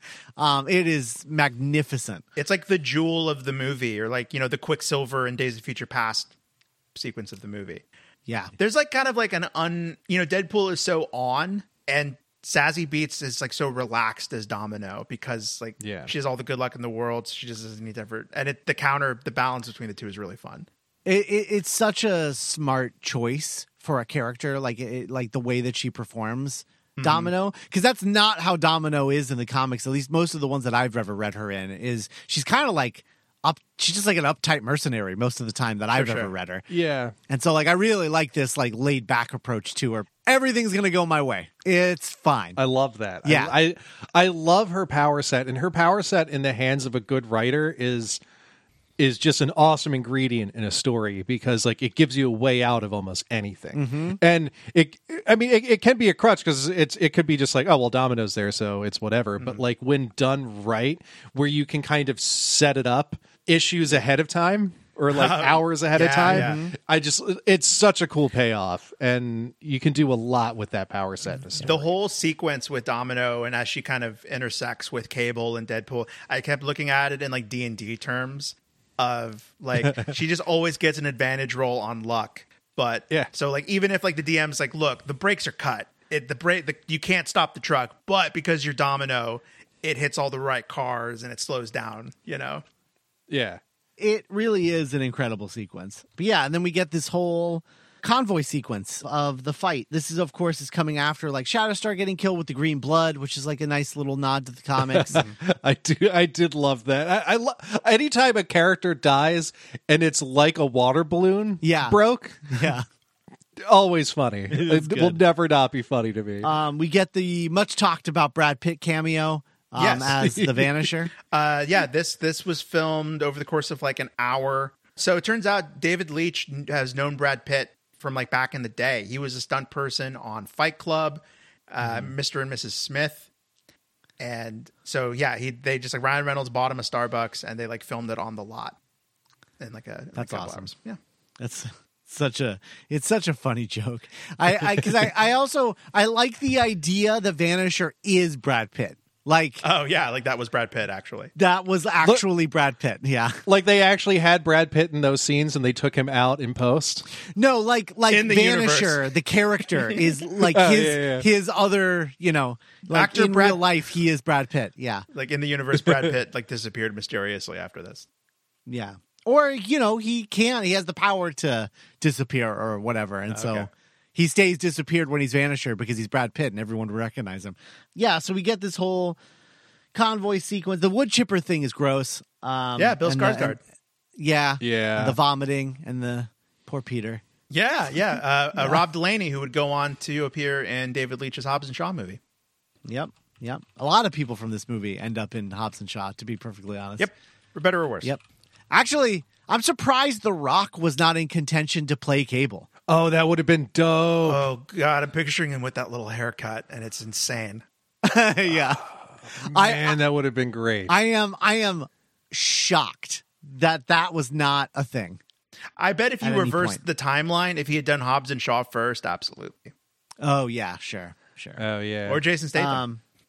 Oh, man, because he would have been such a great big Cable. Yeah. Like, my favorite character designs of Cable, I mean, and this excludes the Lee Field ones because, my God, but he's just huge. He's just this big tank of a guy. Yeah. But he's also like an old man. Right. So that's kind of where Bruce Willis always came to mind for me with Cable. He's just this old, solid mass. Yeah. There's even that joke when Wade's going over the plan where he's like, and this is Cable, 5'11", not like in the comics. Yeah. Oh, man. A lot of that Cable versus Deadpool action is really cool, like the gun fu and the slow motion bullets and the swords. Yeah. Oh, yeah. All of that is cool. Juggernaut finally gets out. We meet him. He is voiced by Ryan Reynolds, correct? Yes. Yeah. Yeah. I was so surprised that wasn't John DiMaggio. Mm-hmm. I thought for sure that was John DiMaggio. Yeah, this starts like a thing with Ryan Reynolds where he starts to low-key play a second character in a lot of his movies. It's a trend. It looks like it's going to happen in Free Guy. Yep. Nope. I feel like it has happened another time. He's doing the whole Peter Sellers thing. Yeah. Yeah, we can argue that he plays like 3 versions of himself in this movie. That's true. Because he's Origins Deadpool and he's himself. Oh, true. Oh, yeah. Yeah, that is true. So him playing the Juggernaut is interesting, but I like it because it means that they never take his mask off. Like it's right. Yeah. Mm-hmm. Like they keep him the Juggernaut because they're like, well, not a real person isn't playing this. It's just Ryan Reynolds playing it again. He's This sounds like an insult, but it's meant with love. Both Juggernaut and Colossus, they feel like action figures come to life. Yes. Yeah, I actually said this out loud when we were watching it last night, that it was such a good choice to have those two square off because they're both CGI characters. Yeah. And you can do a lot more with 2 CGI characters than you can with one practical and one non. One actor punching at air. Exactly. Yeah, absolutely. Juggernaut rips Deadpool in half and leaves him for dead, which leads to the baby leg sequence, which is the sequel to the baby arm sequence, baby hand. I've been meaning to. Last movie. There's something for me. It's sweet, like retro about the kind of sequel where it's like remember this thing from the first movie. Yeah. A Wayne's World 2 kind of thing. Yeah, Austin Powers. Or American Pie. Yeah. Hangover. Yeah, all of those.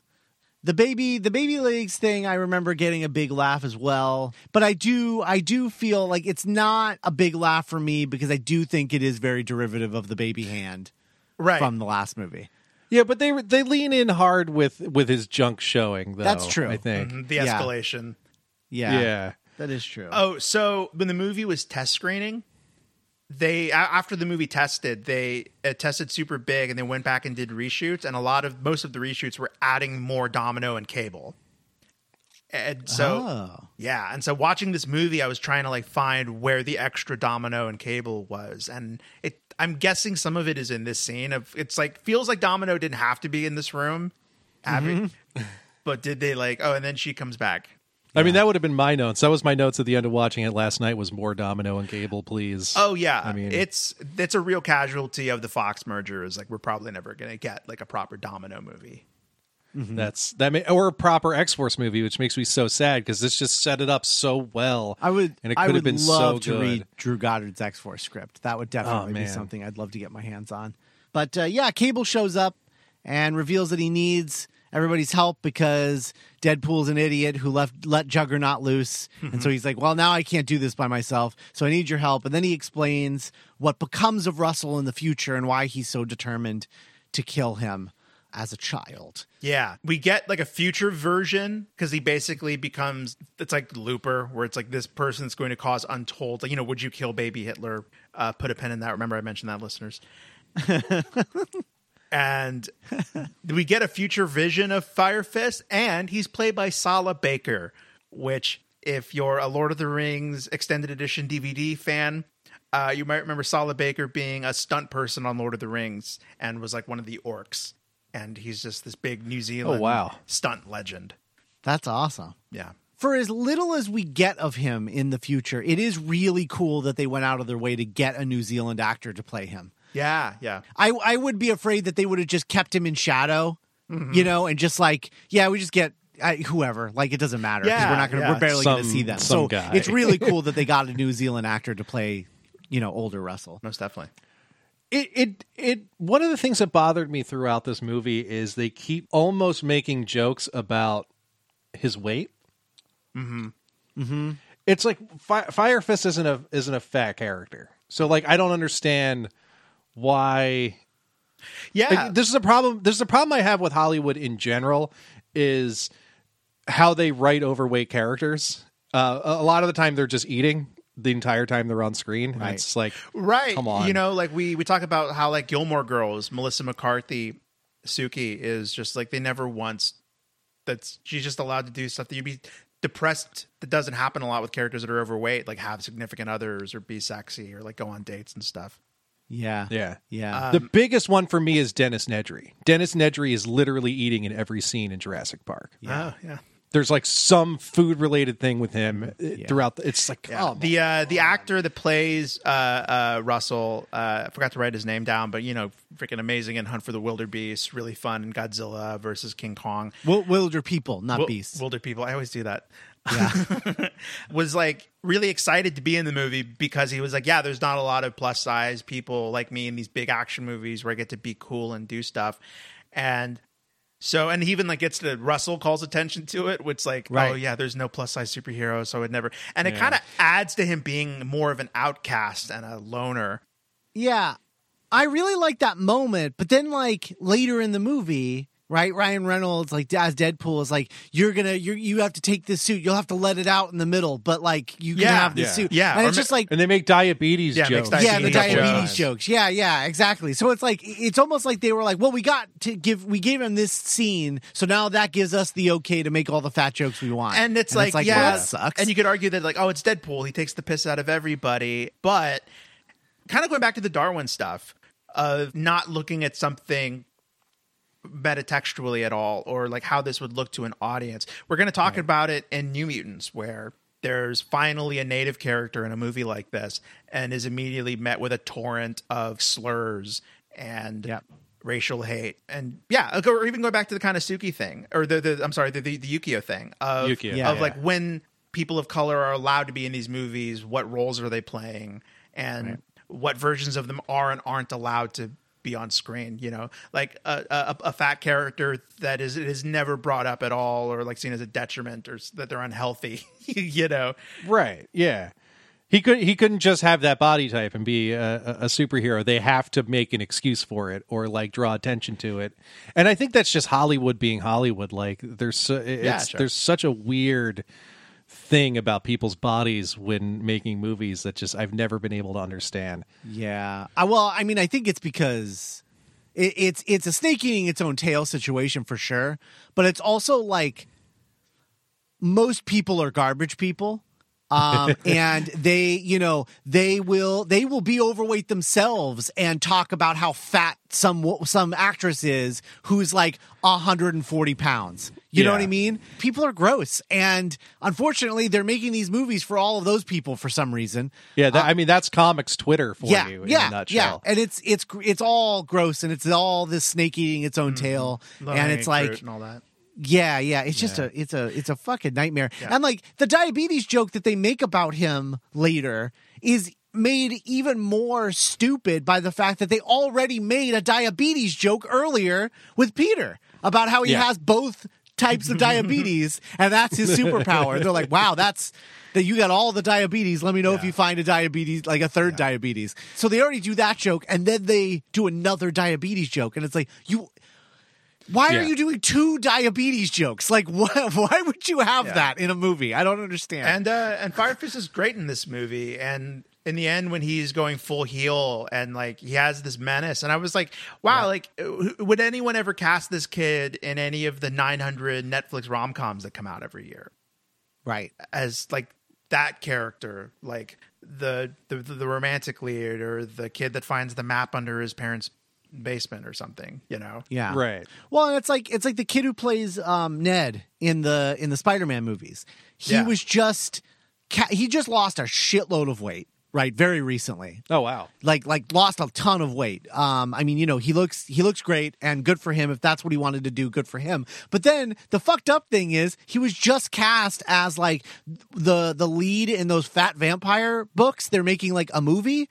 There's like a series of books called Fat Vampire, and it's about a vampire who like only eats only drinks blood from unhealthy people, and it makes him fat, and it's a whole thing, and it's like, fat vampire, you never seen anything like that before. And so he's playing the lead in that after having lost all this weight. He's finally thin enough to play fat vampire. Like, it's so fucked up. That's so fucked up. Yeah. Oh my God. You just reminded me of that. Remember that happened to David Harbour with the Blob? David Harbour was also on the short list to be Cable. Oh, he would have been a great Cable too.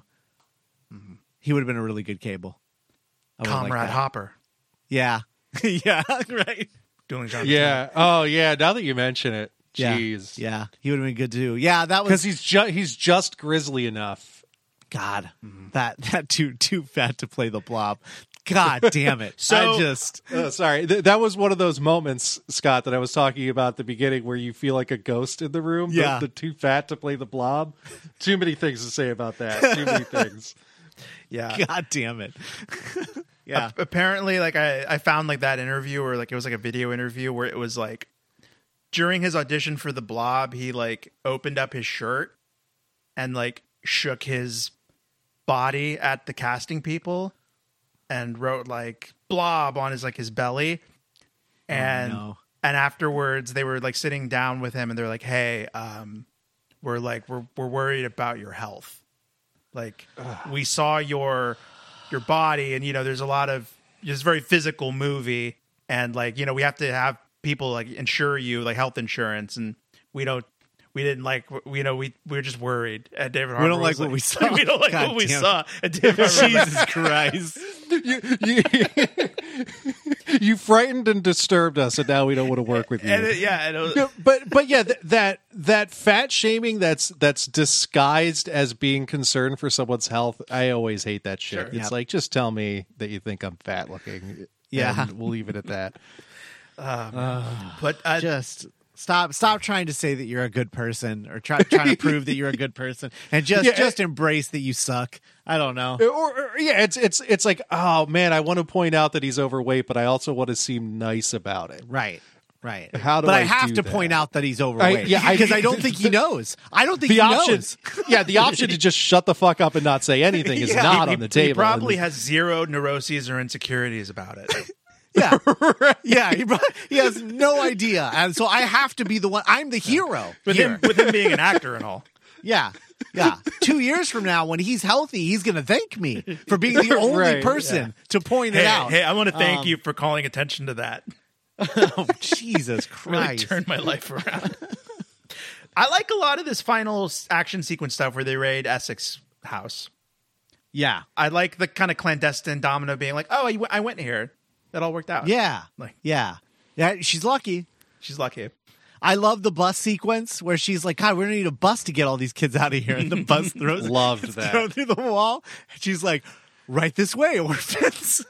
Dude, It's so good.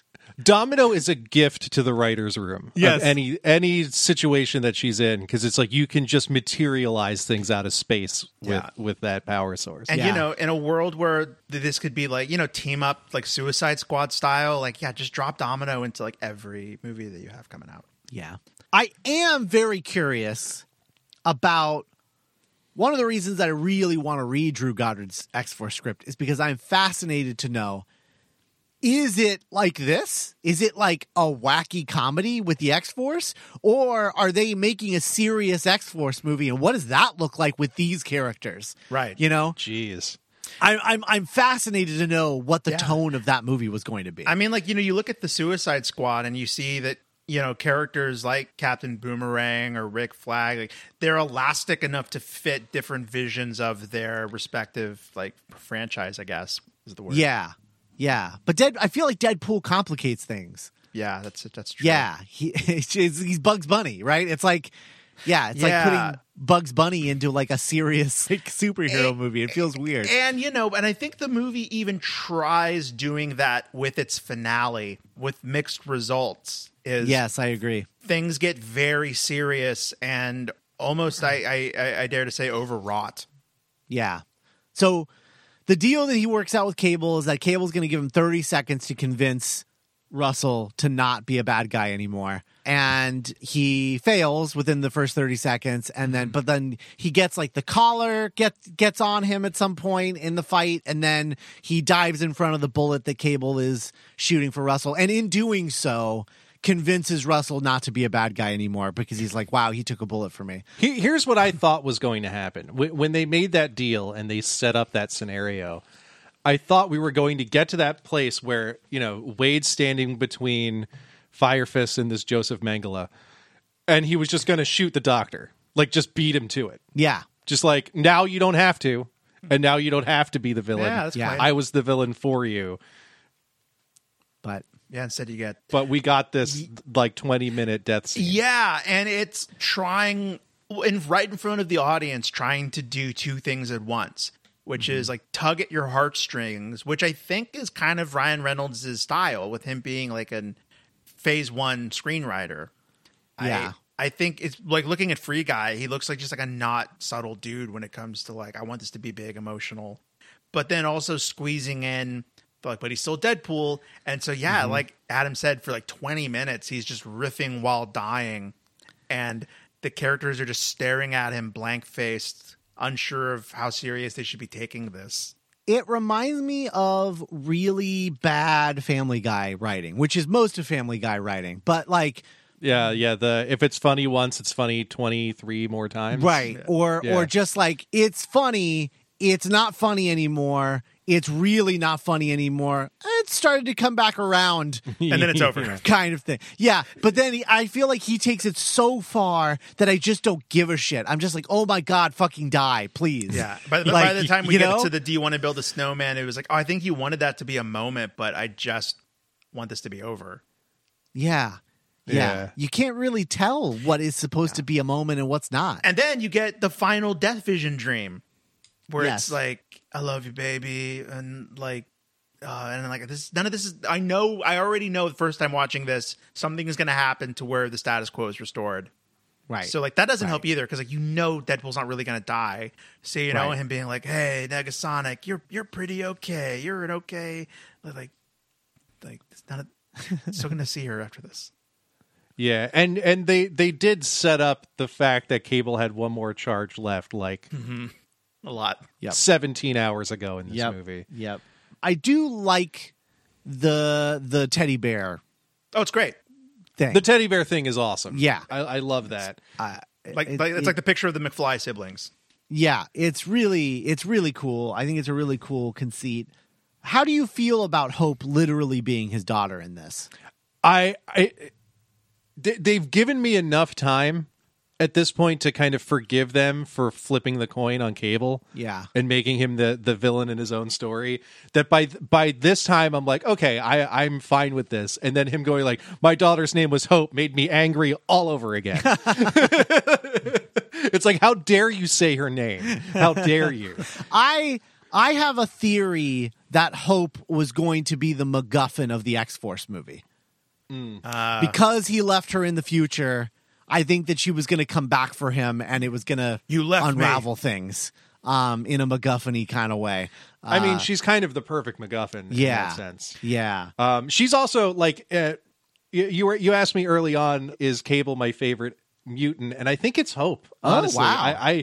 Hope's story is really what drew me into that Dwayne Straczynski run, and it really like. She is really what rekindled my love for the character of Cable. I just her story is so great because there's a point in the story where his time machine can only keep going forward, and the only forward future on Earth is just more and more chaos and apocalypse. So she just grew up as a survivor, surviving these just absolutely awful conditions. Wow. And I don't know. There's just something incredibly badass about Hope Summers that I love and want more of. And they kind of keep putting her on the shelf. Yeah. Because I guess they don't know what to do with her because her power set is so bizarre and so trumped up. Yeah. And so was Deadpool 2. It features a stinger sequence where Vanessa is brought back to life through the magic of time travel. Depinder kills Eddie Marzen. Yeah, Depender kills Eddie Marzen, runs him over. He did the thing I thought I thought Wade was going to do. Yeah. Yeah. No, I was like, someone has to kill this guy, yeah, right? It's a really good. I like it for multiple reasons. One, you forget about Depender's arc because you think that like the end of the arc is them being like, Peter, you're on the team, and he's like, fuck, like, and you think that that's going to be the end of the arc. That he's like mad that he didn't get on X-Force, but then he just comes out of nowhere and kills this guy. And I love it because Deadpool is like, I almost broke. I heard you coming for like 30 seconds. That was, like that whole thing is really good. I like that a lot. Yeah, because there is a moment where I'm like, oh shit, they're going to let this Joseph Mengele guy just go? He does have to die. Yeah. Like this character needs to be killed and brought to justice. And because it's like, kind of, this isn't an X-Men movie. This is an X-Force movie. Right. Yes. Or a Deadpool movie. Yeah. So Cable saves Deadpool with the token. He puts the token on his chest where he gets shot, so that he doesn't get shot, even though he's the one who shoots him. Stupid. He could have just as easily gone back and not shot him. Yeah, very easily. And then we get all of the time travel shenanigans. Yeah. He saves Vanessa. He kills the X11 version of him. And then from X-Men Origins Wolverine, he kills Ryan Reynolds himself reading Green Lantern, which he thinks is a beautiful script, apparently. And then goes to kill baby Hitler. And then we find out at the end, instead, he's going to bring his buddy Cable because he loves killing kids. So...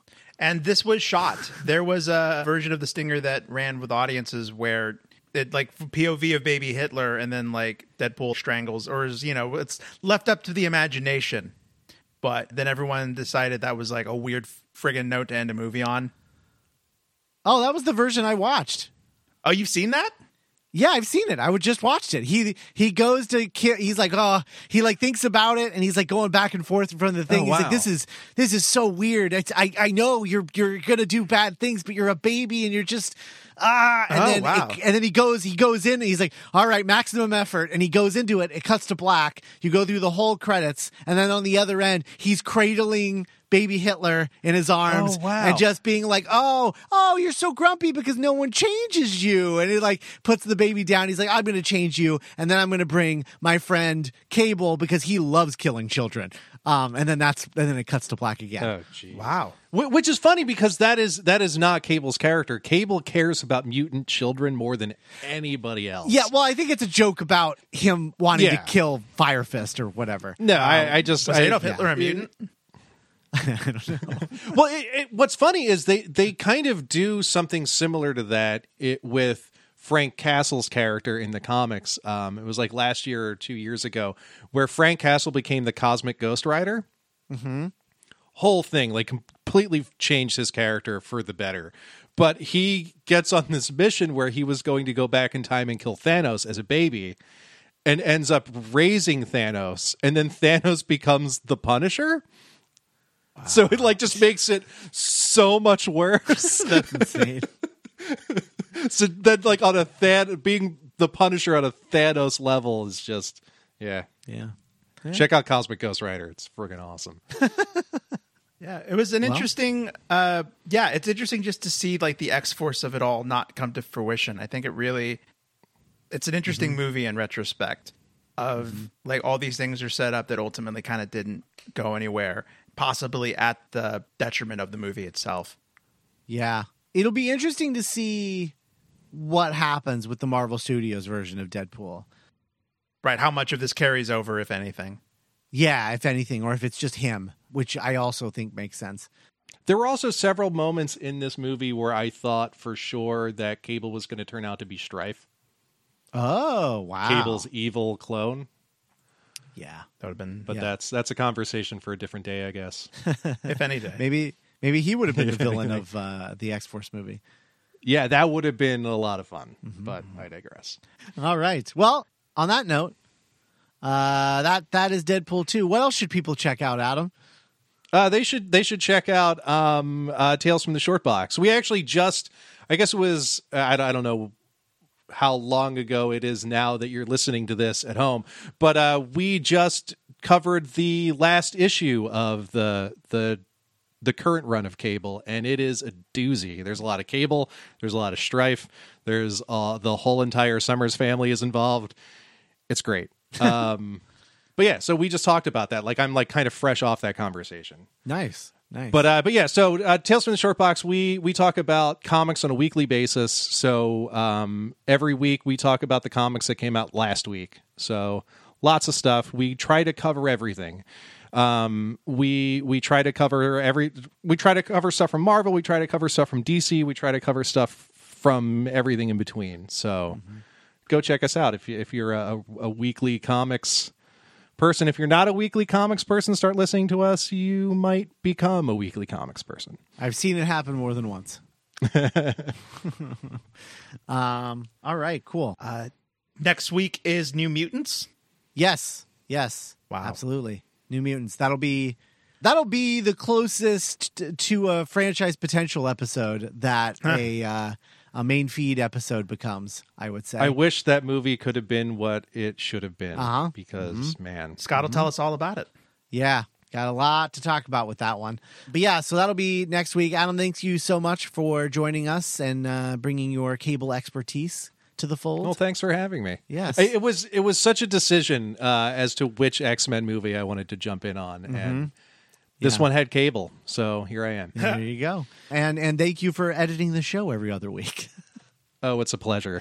Appreciate it. All right. Well, thanks everyone for listening. If you're not already a Patreon supporter, check that out. It's duelinggenre.com/support. You'll gain access to 3 bonus podcasts a week, every Friday, Saturday, and Sunday, as well as, specifically, you'll get the franchise potential bonus podcast, which at the end of this miniseries, we will be covering 2003's Daredevil film. And the Coolio cut. Yeah, the Coolio cut. Very much looking forward to talking about that and my issues with it. I am looking forward to revisiting it. I probably haven't revisited that movie in 15 years, probably. True. Yeah, probably the same. Easily. So I am looking forward to revisiting it, even if it is a movie that I very, very, very, very much dislike. But we'll be talking about it, and that'll be exclusive on Patreon the same week as our next Between-isode coming at the end of this X-Men miniseries. And then we've got Spy Kids on the way, Wes Anderson, all of that stuff coming in the future. It's crazy to be looking on the other side of Mutant Summer after all of this time. Yeah, it's true. Hot Mutant Summer is almost Spy Kids Autumn. Yep. Hot Mutant Summer is every summer for me. Very true. I'm on a comics podcast where we talk about X-Men too much, and I'm on a Ninja Turtles podcast. So very Mutant true. Summer is my whole thing. Yeah, very, very true. All right, and join the Discord if you're not already. There's a link in the show notes to this very episode.